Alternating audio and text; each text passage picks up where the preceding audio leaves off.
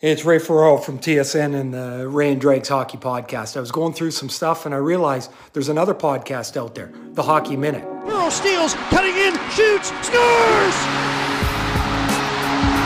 They've slayed the dragon! Really? Another hockey podcast? Another podcast in general? And is it a minute long or is it like a full podcast? And over the line, he's made, going in on goal, he shoots, he scores!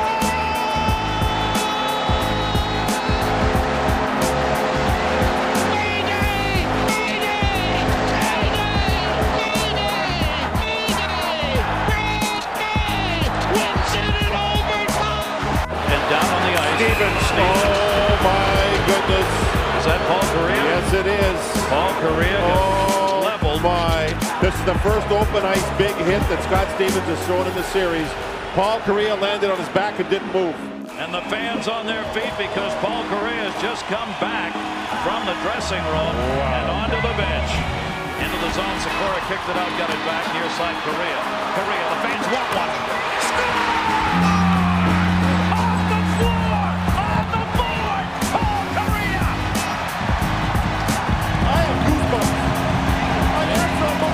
Make that three of us, and I haven't even asked Gary yet. I really can't get behind this idea. I mean, what the hell do you know about hockey? And who is the Hockey Minute? Who? Anybody. Anybody know? Curry, McSorley, to Gretzky! Scores! He did it! He did it! The greatest goal scorer in National Hockey League history! Find out. Listen. Check it out. I mean, it's only going to take a minute. It won't take that much time. I'm going to check it out. I'm going to see if this podcast is any good. Sidney Crosby, the golden goal! Bud, do you even know how to skate? And after 22 years, Raymond Mark! Be well, Hockey Minute. Be well, Brandon. Later. All right. Joining us is Harman Dayal of The Athletic. Harman is the Canucks beat reporter with emphasis on analytics and video. Harman, man, thanks so much for doing this. Welcome to the show. Thanks so much for having me.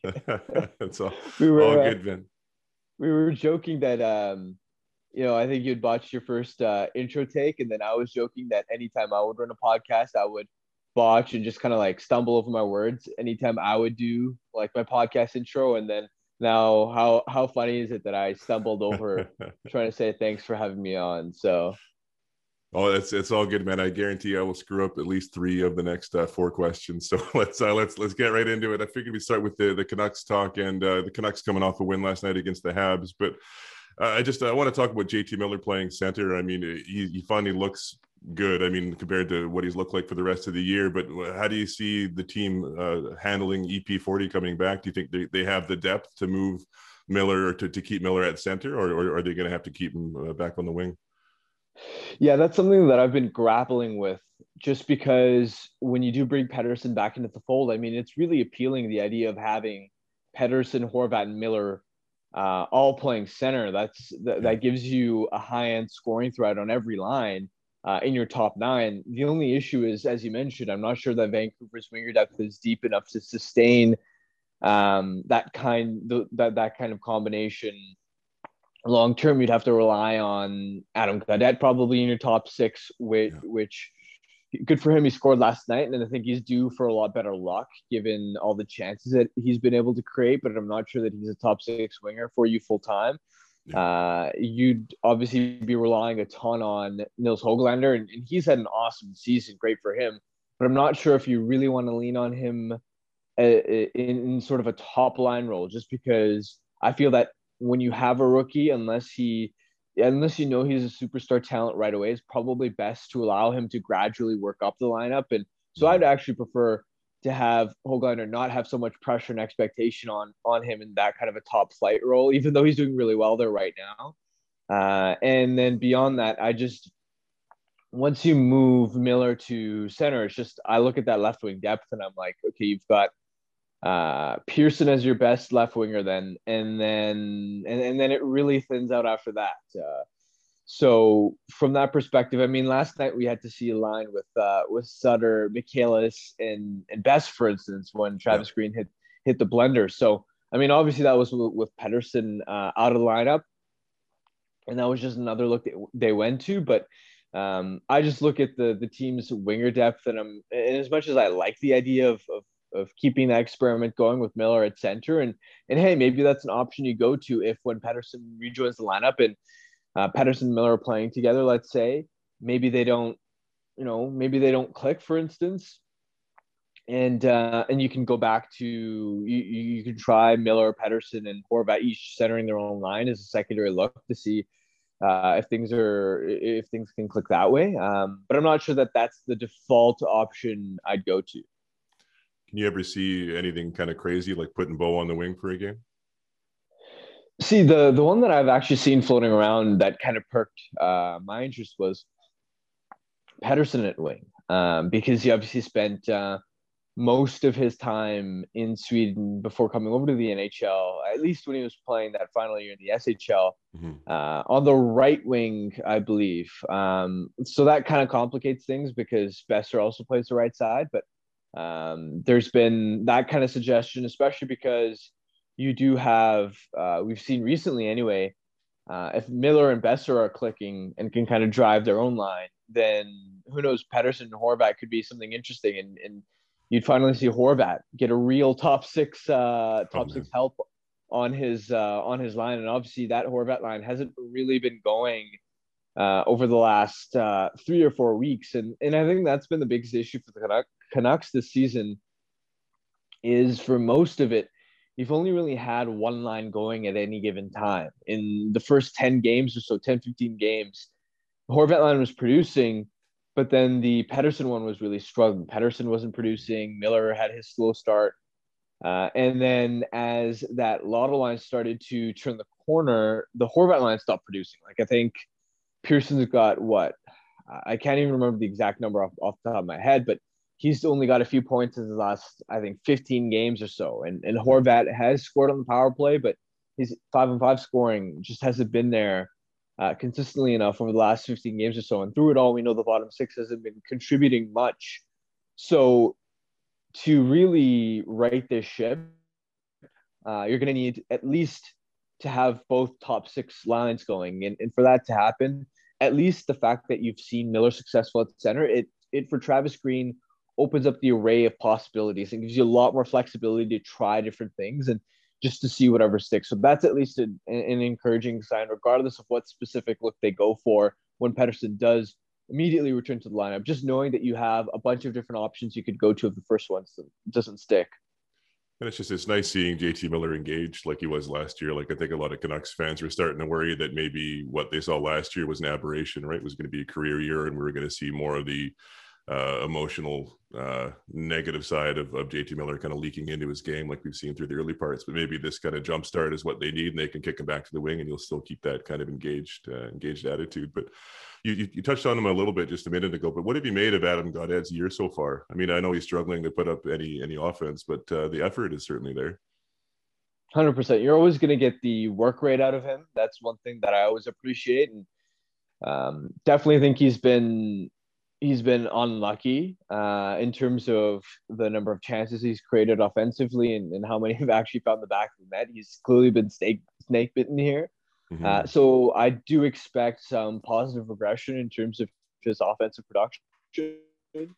That said, I do look at, for me, it's not necessarily about Gaudet's offensive game. For me, the question has always been about what's the next step in terms of his two-way profile. And that's where I still think that as a play driver, someone you can trust on both ends of the ice, he's still a work in progress.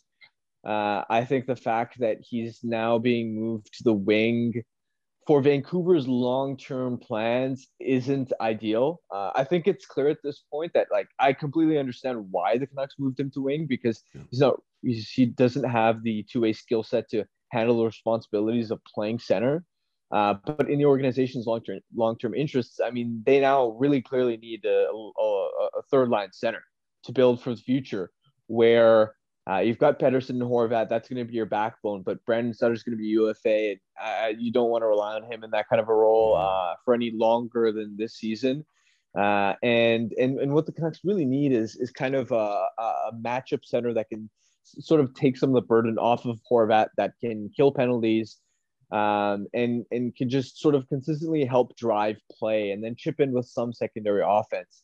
Almost do the kind of role that, and I know he's having a really good year this year in a higher capacity, but almost the role that like a Joel Eriksson would play for the Minnesota Wild, and in that kind of sort of shutdown role. Mm-hmm. And I think it's clear that Gaudette's 2A game isn't going to progress enough to the point where he can fulfill that kind of a role. I remember coming into the season talking to Jim Benning, they were sort of seeing if they could grow that part of his game, get him to kill penalties, but doesn't seem like that's in the cards right now. And so just that positional switch, I think, does minimize his long-term importance to this team.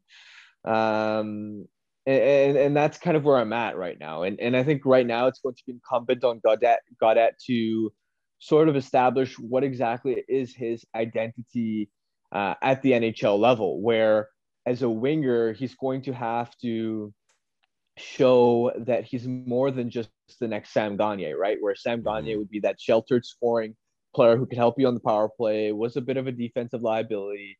And you've seen how he kind of floats around through teams all over the NHL. He hasn't really found a consistent landing spot. And that's because teams look at a guy like him, like a guy like Gagner, and say, he's got a good level of skill here. He can help you on the power play, but he's not skilled enough to play in your top six, and he doesn't really have the other elements that we want to see out of a typical bottom six player. So that's where I think you still need to see Adam Gaudette's game kind of round out. I think cutting down on the neutral zone turnovers, just in terms of defensive zone reads, all those things I think are going to be important for him to really stick it as a long-term piece for this franchise. More important than the offense, which I think is only a matter of when, not if. Yeah, I think that's pretty good analysis on his game. And just the one thing I've noticed, though, with moving him to the wing is that, I mean, just the way that the game has evolved, we're generally seeing larger wingers for the board battles and a more diminutive center. And he's having struggles with keeping his weight on and kind of winning those board battles. So they've thrust him into a position that he's a little bit weaker in. Yeah, and this has obviously consistently been something that he's tried to work on. And I guess the hope would be, if you're the Canucks, that we heard from Gaudette, I think it was at training camp, where he had a stomach issue that was preventing him from being able to bulk on and add a little bit of size. And when you look at Gaudette's frame, he's average height. I can't remember off the top of my head, but I think he's at least 6 feet.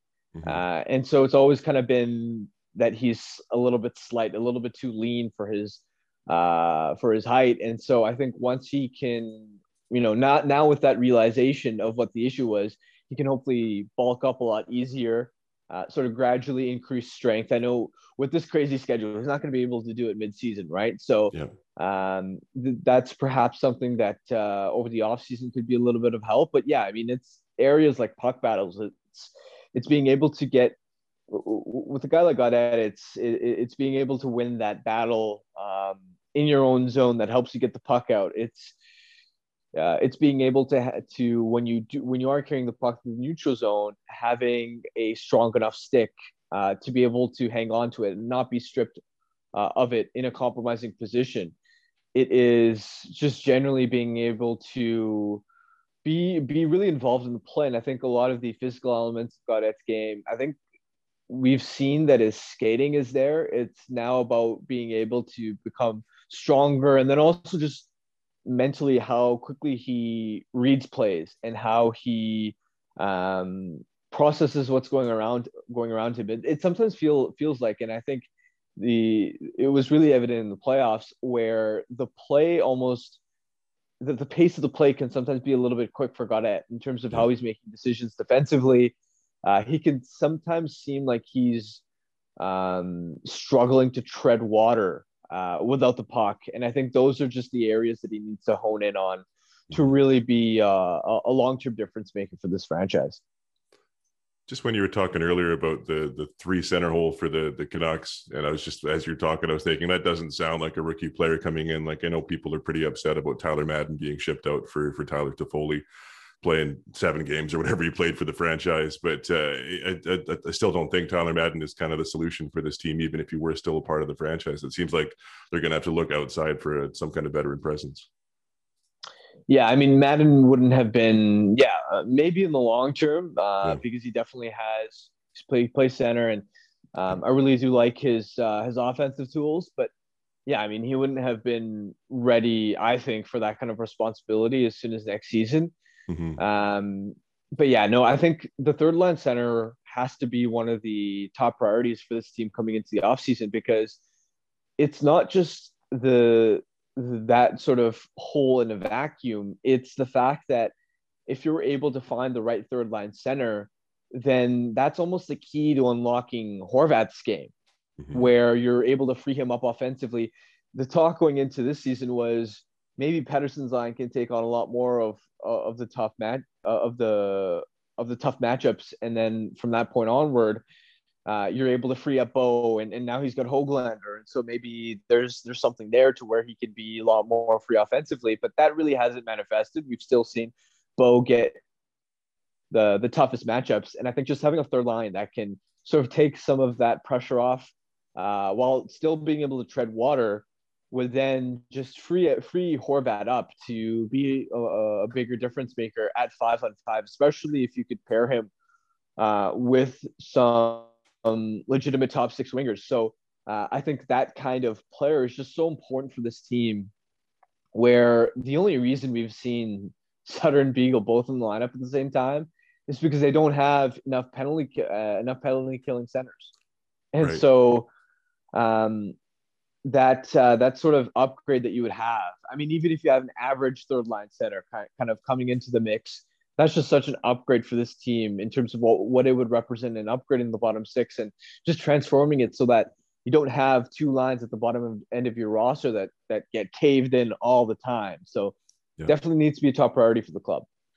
Yeah, just to kind of back up what you're saying, that for the season, Bo Horvat's sitting at about 39% offensive zone starts. So he's definitely still kind of that guy for the team. But just in terms of PK tools that the team has to deploy, is that why Antoine Roussel is still in the lineup primarily? I mean, he's not really bringing anything else to the game other than his PK ability. 100%.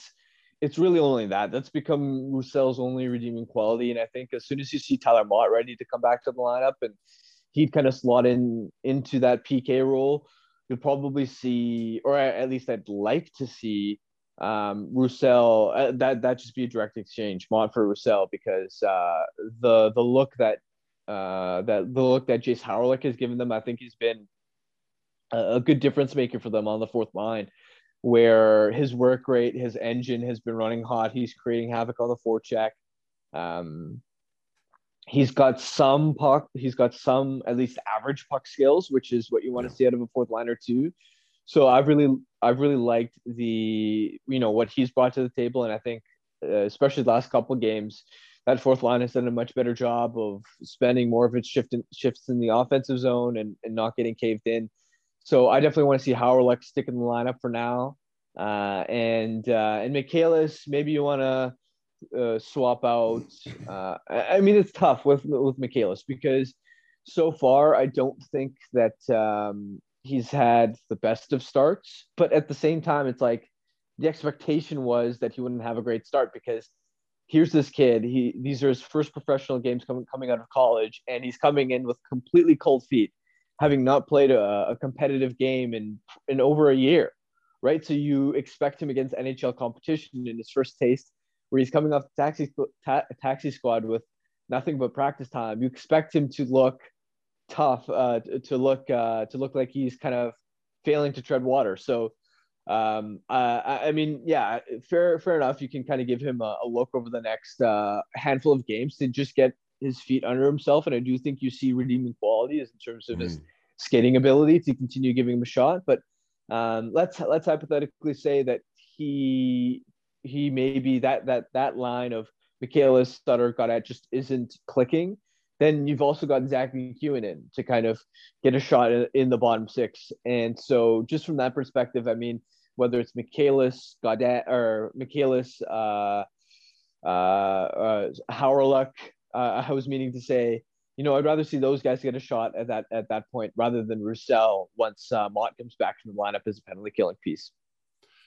Yeah, I mean, it's funny what a huge difference just changing a couple of pieces that are not getting a lot of ice time can make it on the team, right? Like putting in Michaelis and Howrluck has really kind of sped up that bottom six in a way that you probably wouldn't have predicted. Yeah, and I think it just speaks to the value of just being able to add a bit of speed to this lineup. It's not even that Howrluck and Michaelis are plus skaters. I'd rate them as average skaters, in fact, but when they do get moving, they can move pretty well in a straight line. And I think that's just such an interesting way to, it reflects just how slow the rest of the bottom is. When you look at guys like Beagle and Sutter and Roussel's always tough for me to get a gauge on, because there are some moments where his motor is really going and he's disrupting plays, but then there are others where the explosiveness in his stride just looks a little flat. But no doubt, I mean, and that's why I think the team has been so reluctant to give up on Jake Virtanen for the last year or so, is that I think they see his speed and say we don't have enough of that in our lineup. So I think anything you can do over the course of the offseason to add bottom six pieces that can control play at an efficient cap hit while also being able to add some pace to your group, I think that's really important, because especially when you look at a team like Vegas against Vancouver in the bubble, that was the biggest advantage that they seemed to have, was that they were bigger and faster, and they just seemed to physically overwhelm the Canucks in situations like the forecheck, just along board battles, and that's ultimately what allowed them to control the run of play. And I think that's the next element in terms of bolstering the bottom six. So, I mean, the Canucks have to go something like 19-8 to make the playoffs, right? I mean, even with Demko heating up, it's extremely unlikely this year. And even if they make it as the fourth seed, I mean, let's be honest, they're not doing anything in the playoffs. So, but I mean, with that said, I'm still legitimately concerned that the Canucks are going to go on a little bit of a run here leading up to the deadline, and we're going to see the team act as buyers going in and try and acquire these assets that you're talking about. So how do you see the trade deadline playing out here for the Canucks coming up? Right, and this was the most predictable timeline, wasn't it? The team flames out to start the season. Their playoff odds are completely down in the dumps. They need to go at something like a 120-point pace to make the playoffs. Yep. They're temporarily without their best player, so all logic would lead you to believe that the team would probably continue on the slide. But no, we're ahead of the trade deadline, so they're just going to go on this heater, this bender that's going to make them that's going to give them some false sense of hope and belief here. But no, in all seriousness, they do need to keep sight of the bigger picture here. I think, again, if you look at their playoff odds updated after these last 3 wins here, still at 6%, and you still need to play at something like 117, 118, 119 point pace to make it here. And so it's not even just that you worry about them being buyers. It's forget that. They just need to sell assets, period. Where you look at guys like Tanner Pearson, and I know the team's discussed resigning him, but he's going to be 29 years old before the start of next season. I think the team's talked about, they're probably going to need 2 more years before they're actual contenders. And I don't actually disagree, just in terms of looking at the cap profile and the fact that there isn't a whole lot of flexibility that opens up this offseason. So in light of that, I mean, Pearson, you've got to sell on Sutter, Ben, Hamonic, all these pieces, anything you can do to acquire as many draft picks as you can, because those draft picks are going to be the ammunition, the currency that you can use to take flyers on guys in the offseason. With the expansion draft coming up, one of the advantages that the Canucks, or at least the silver linings, I should say, the Canucks have with Virtanen and Gaudette not necessarily lighting the world on fire, is that now you have expansion protection slots available both up front in your forward group and on the back end.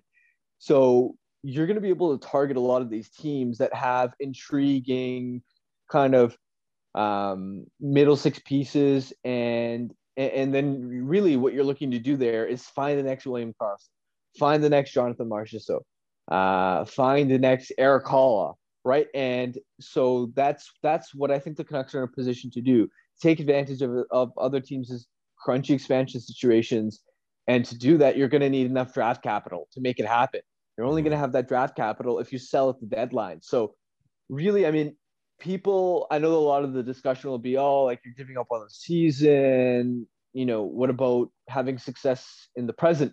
Well, that makes sense. But really what we're doing here is when we're selling, it's not that, oh, we have an eye towards the future and we only really care about contending 3 or 4 years from now. It's about selling and then just directly converting those assets into pieces that can help you for next season. So and ensuring that what happened this year doesn't replicate itself. So I think if you look at all the expansion options that are going to be available, if you look at the fact that this is going to be a buyer's market and unrestricted free agency, even with the Canucks' cap constraints, they are in a position where they could pretty meaningfully overhaul their bottom 6 and kind of make significant inroads in kind of completely restructuring the bottom end of their roster and kind of building out the supporting cast if they do sort of approach these next 6 to 8 months the right way. And I think that has to be the number one priority, no matter how hot this team gets, because I just personally, I don't see them making the playoffs, regardless of the fact that they are getting on a hot streak here.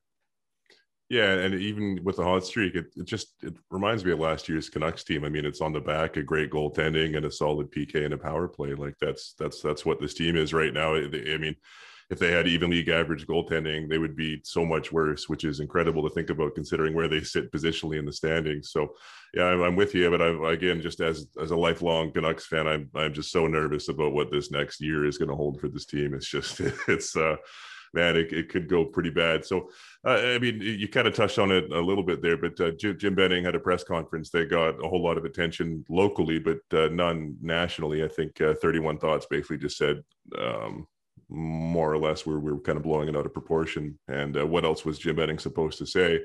And, you know, I think there is a little bit of truth to that. I mean, I don't know. He's not going to sewer his own team. He's not going to say, hey, I effed up. I made these mistakes. I'm saddled with a ton of bad contracts that I signed, especially when those guys are still on the team. I mean, you can't talk about your employees that way. I think he's right in his assessment of 2 years for a real competitive window. I mean, like you're saying, just looking at the cap situation, in 2 years, most of those contracts are off the book. Louis is gone. I mean, they're still going to have Tyler Myers dragging them down, but there's not a whole lot there. But I mean, what was your take on the whole Jim Benning press conference? Right. So I do think there's some element of truth to that. However, at the same time, I do think that the message that was sent was almost the opposite of what the fan base would have wanted to hear, right? I think you're right that you couldn't just go out there and sewer and say, oh, I effed up on building this team and I've got so many bad contracts. I mean, nobody realistically would have expected that.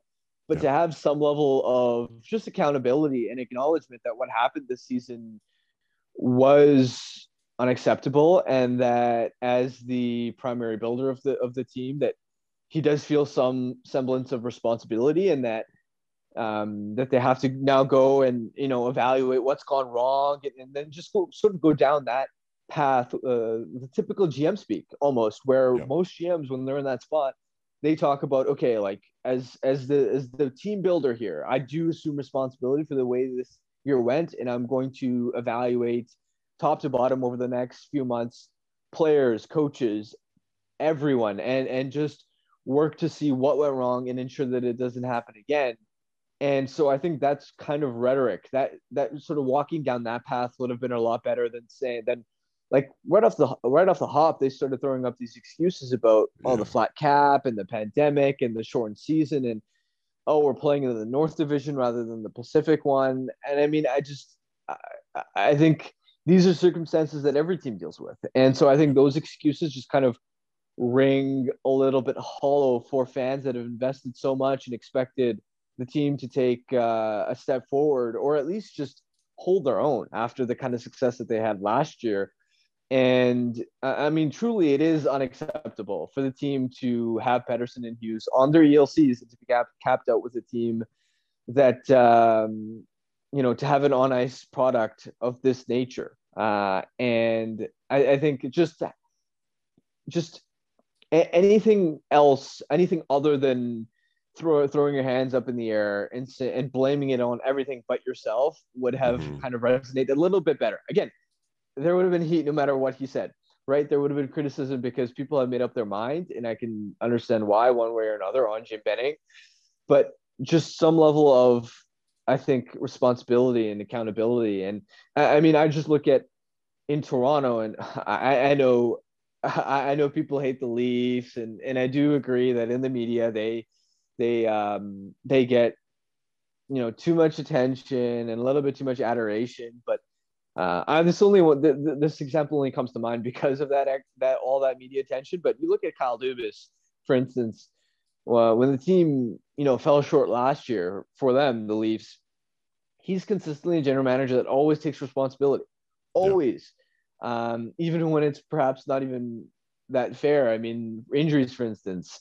He brought up the Pittsburgh example that the Penguins last year went through all these injuries, and so it was just, you watch any Kyle Dubas press conference, and that's a management group that always puts the onus on themselves. And realistically, if you look at any area of life, like forget being a GM of a hockey team, you can only really make sustainable changes and improve on yourself and improve the processes if you take responsibility for your actions. And I think if your first inclination, and this goes back a long time with this management group, where usually it would be about injuries and we don't have enough depth, and that was just the rhetoric every year. If you don't take responsibility for what you directly have control over, then you're not going to make improvements.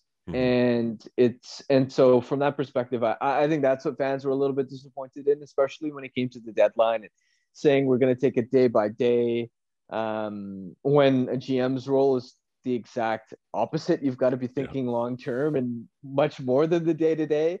The Canucks need to be proactive at this deadline, and I completely understand why a lot of the fan base has reservations and worries about how they're going to handle this deadline and beyond. Yeah, and I think those are totally fair. Just one thing I haven't really heard mentioned too much, though, is everybody talks about firing Benning, and I'm just curious what the replacement would be. I mean, you brought up Kyle Dubas, and you know I'm a fan of their management office as well. But I think the fact is there's probably 2 or 3 executive offices like that in all of hockey, right? Most of those the other clubs are the old boys clubs that are going to operate in the same way, in similar fashion to Jim Benning. So. I mean, I don't know. I don't know where this is going. And again, I'm super nervous for what's going to happen. Like, are we going to get a Dean Lombardi that's going to come in and run the team the same way that Benning would run run it, right? I think that it's few and far between for those truly progressive managers. See, that's a problem there, right? And this is where it comes down to ownership, where again, if it's exactly as you said, if you were to move on from Jim Benning and just bring in a manager with similar philosophies and processes, then it's going to be a lateral move. It's just going to be a new voice that makes much of the same kind of decisions, which is, it's not going to be any improvement, right? And so from that perspective, if they do decide to make a move, it's incumbent on ownership to kind of dig deep here and to go through all the candidates. So look at the position that the team's in today, where you have an elite core, but you need to build a supporting cast. You're tight on the cap. And so I think some of the top skills that you need to look for out of your next manager are astute cap management, are just generally top tier asset management, where you look at a lot of the kind of pieces that the Canucks have kind of had over the years, whether it's Jake Virtanen or whoever. The organization has a tendency to kind of sell low on players rather than sell high, and so you need top tier asset management, and you're also going to just generally need to be able to identify market inefficiencies to flesh out your supporting cast. And so you look at kind of those attributes. You're not going to, in all likelihood, get those qualities from a manager that just follows the herd. And I think it was Andrew Harris from Canucks Army who mentioned it the other day, where it's like, if your process in making decisions is the exact same as 80% of the league, how can you expect to be better than 80% of the league? Right? If you're doing the exact same things, if your if your thought processes and philosophies and how you value traits like size and intangibles and just how you view building a contender is the exact same as most teams around the league, well, then it's how are you going to expect any results above the mean average, right? So I think that's where I'm not saying you have to bring in a contrarian, but someone who can construct a front office where there are a wide array of perspectives, because you look at this kind of front office right now, and what you've noticed is whether it's been Trevor Linden, whether it's been Judd Brackett, you're seeing dissenting voices, even with Lawrence Gilman right at the start. You're seeing smart people with different sort of perspectives and situations leaving the organization. And so there are just less and less voices at the table to where it's becoming an echo chamber there. At least, I mean, they do have other, I think, smart people in the organization for sure, guys like Jonathan Wall and Aiden Fox and Ryan Beach, but I don't know how much they listen to those guys on a day-to-day basis, right? So I think the key with any next manager you have is you're going to have to be progressive. I mean, data tracking is coming into the NHL, and if you aren't paying attention to those things, and no one's saying go out there and data is the only thing you care about, because it never should be, but you at least need to incorporate it as part of modern day player analysis rather than just relying on your gut, just relying on your emotion, because that's what's gotten the Canucks into this pickle in the first place, is relying on things like doing it completely the old way without any care to basic underlying numbers. So I think whatever they do, it's now going to be on ownership to make the right decisions. It's above just management right now. Yeah. And what's so funny to me, I mean, funny, not funny, about this management is, I mean, Jim Benning's weaknesses are exactly as you laid out, right? It's being able to work with the cap and do these kind of creative things with the contract and CBA, which is exactly Lawrence Gilman's skill set, who they let walk. And it seems like, I mean, one of the key traits of a leader is his ability to assess where his weaknesses are and hire people that have those as strengths. And it seems like Benning doesn't want anything to do with that. And it's just, I don't know, man. It's not giving me a whole lot of hope for the future. I got one more Canucks question here for you before I wanted to transition a little bit. Alex Edler is a UFA after this year, and I think waiving him to go anywhere is obviously, or not waiving, sorry, but getting him to waive his no trade clause is an obvious non-starter. But should he actually want to return next year, I mean, what kind of contract are you offering him? Is it a 1 year, $2.5 million, something along those lines? Yeah, it would have to be something like that. Again, when you look at Vancouver's cap situation, yes, you do have money coming off the books, but after you reallocate it to pay Pettersson, Hughes, and now Thatcher Demko too, yeah, you run pretty tight. You don't have a whole lot of flexibility to do a whole lot else. And so I think in light of that, you can't really spend much on Alex Edler, given that he's going to be another year older. And quite frankly, I just don't think that he's a high and top for a defenseman anymore. I think he can help you out on a bottom pair is like a number 5 defenseman maybe, but he shouldn't be leaned on in higher leverage minutes. And especially if the idea is now we're going to go and perhaps, let's hypothetically say it costs you $2.5 million. You know, depending on what other possibilities are out there, I don't even know if $2.5 million would be worth it. Not because Edler's not worth that, but because that $2.5 million could go towards acquiring a legitimate top 4 defenseman, which the club needs a lot more than another 4-5 kind of guy. So yeah. I think you almost have to prioritize things where first priority is going to be the RFAs, right? And then after that, you're going to have to look at this roster, and they're going to need a top 6 winger. They're going to need a top 4 defenseman. And so you have to address those things before you even worry about Alex Edler, because I don't think he's the solution to being your high-end top 4 defenseman anymore, because he clearly has slowed down. I think there are still redeeming qualities, no doubt, in his game. And he still is bearing a lot of tough matchups, and that Schmidt-Edler pairing is actually playing really well. Yep. And so I think you almost have to view Edler as your fallback option of, if we can acquire a legit top four guy, we know we have Edler to re-sign and bring back for another year, but it's probably not your ideal sort of option to fill that hole. You probably want to be aiming a little bit higher than that. It's kind of an indictment for the team, though, isn't it? That Alex Edler is still, I mean, you can make an argument for the third best D-man on the team, right?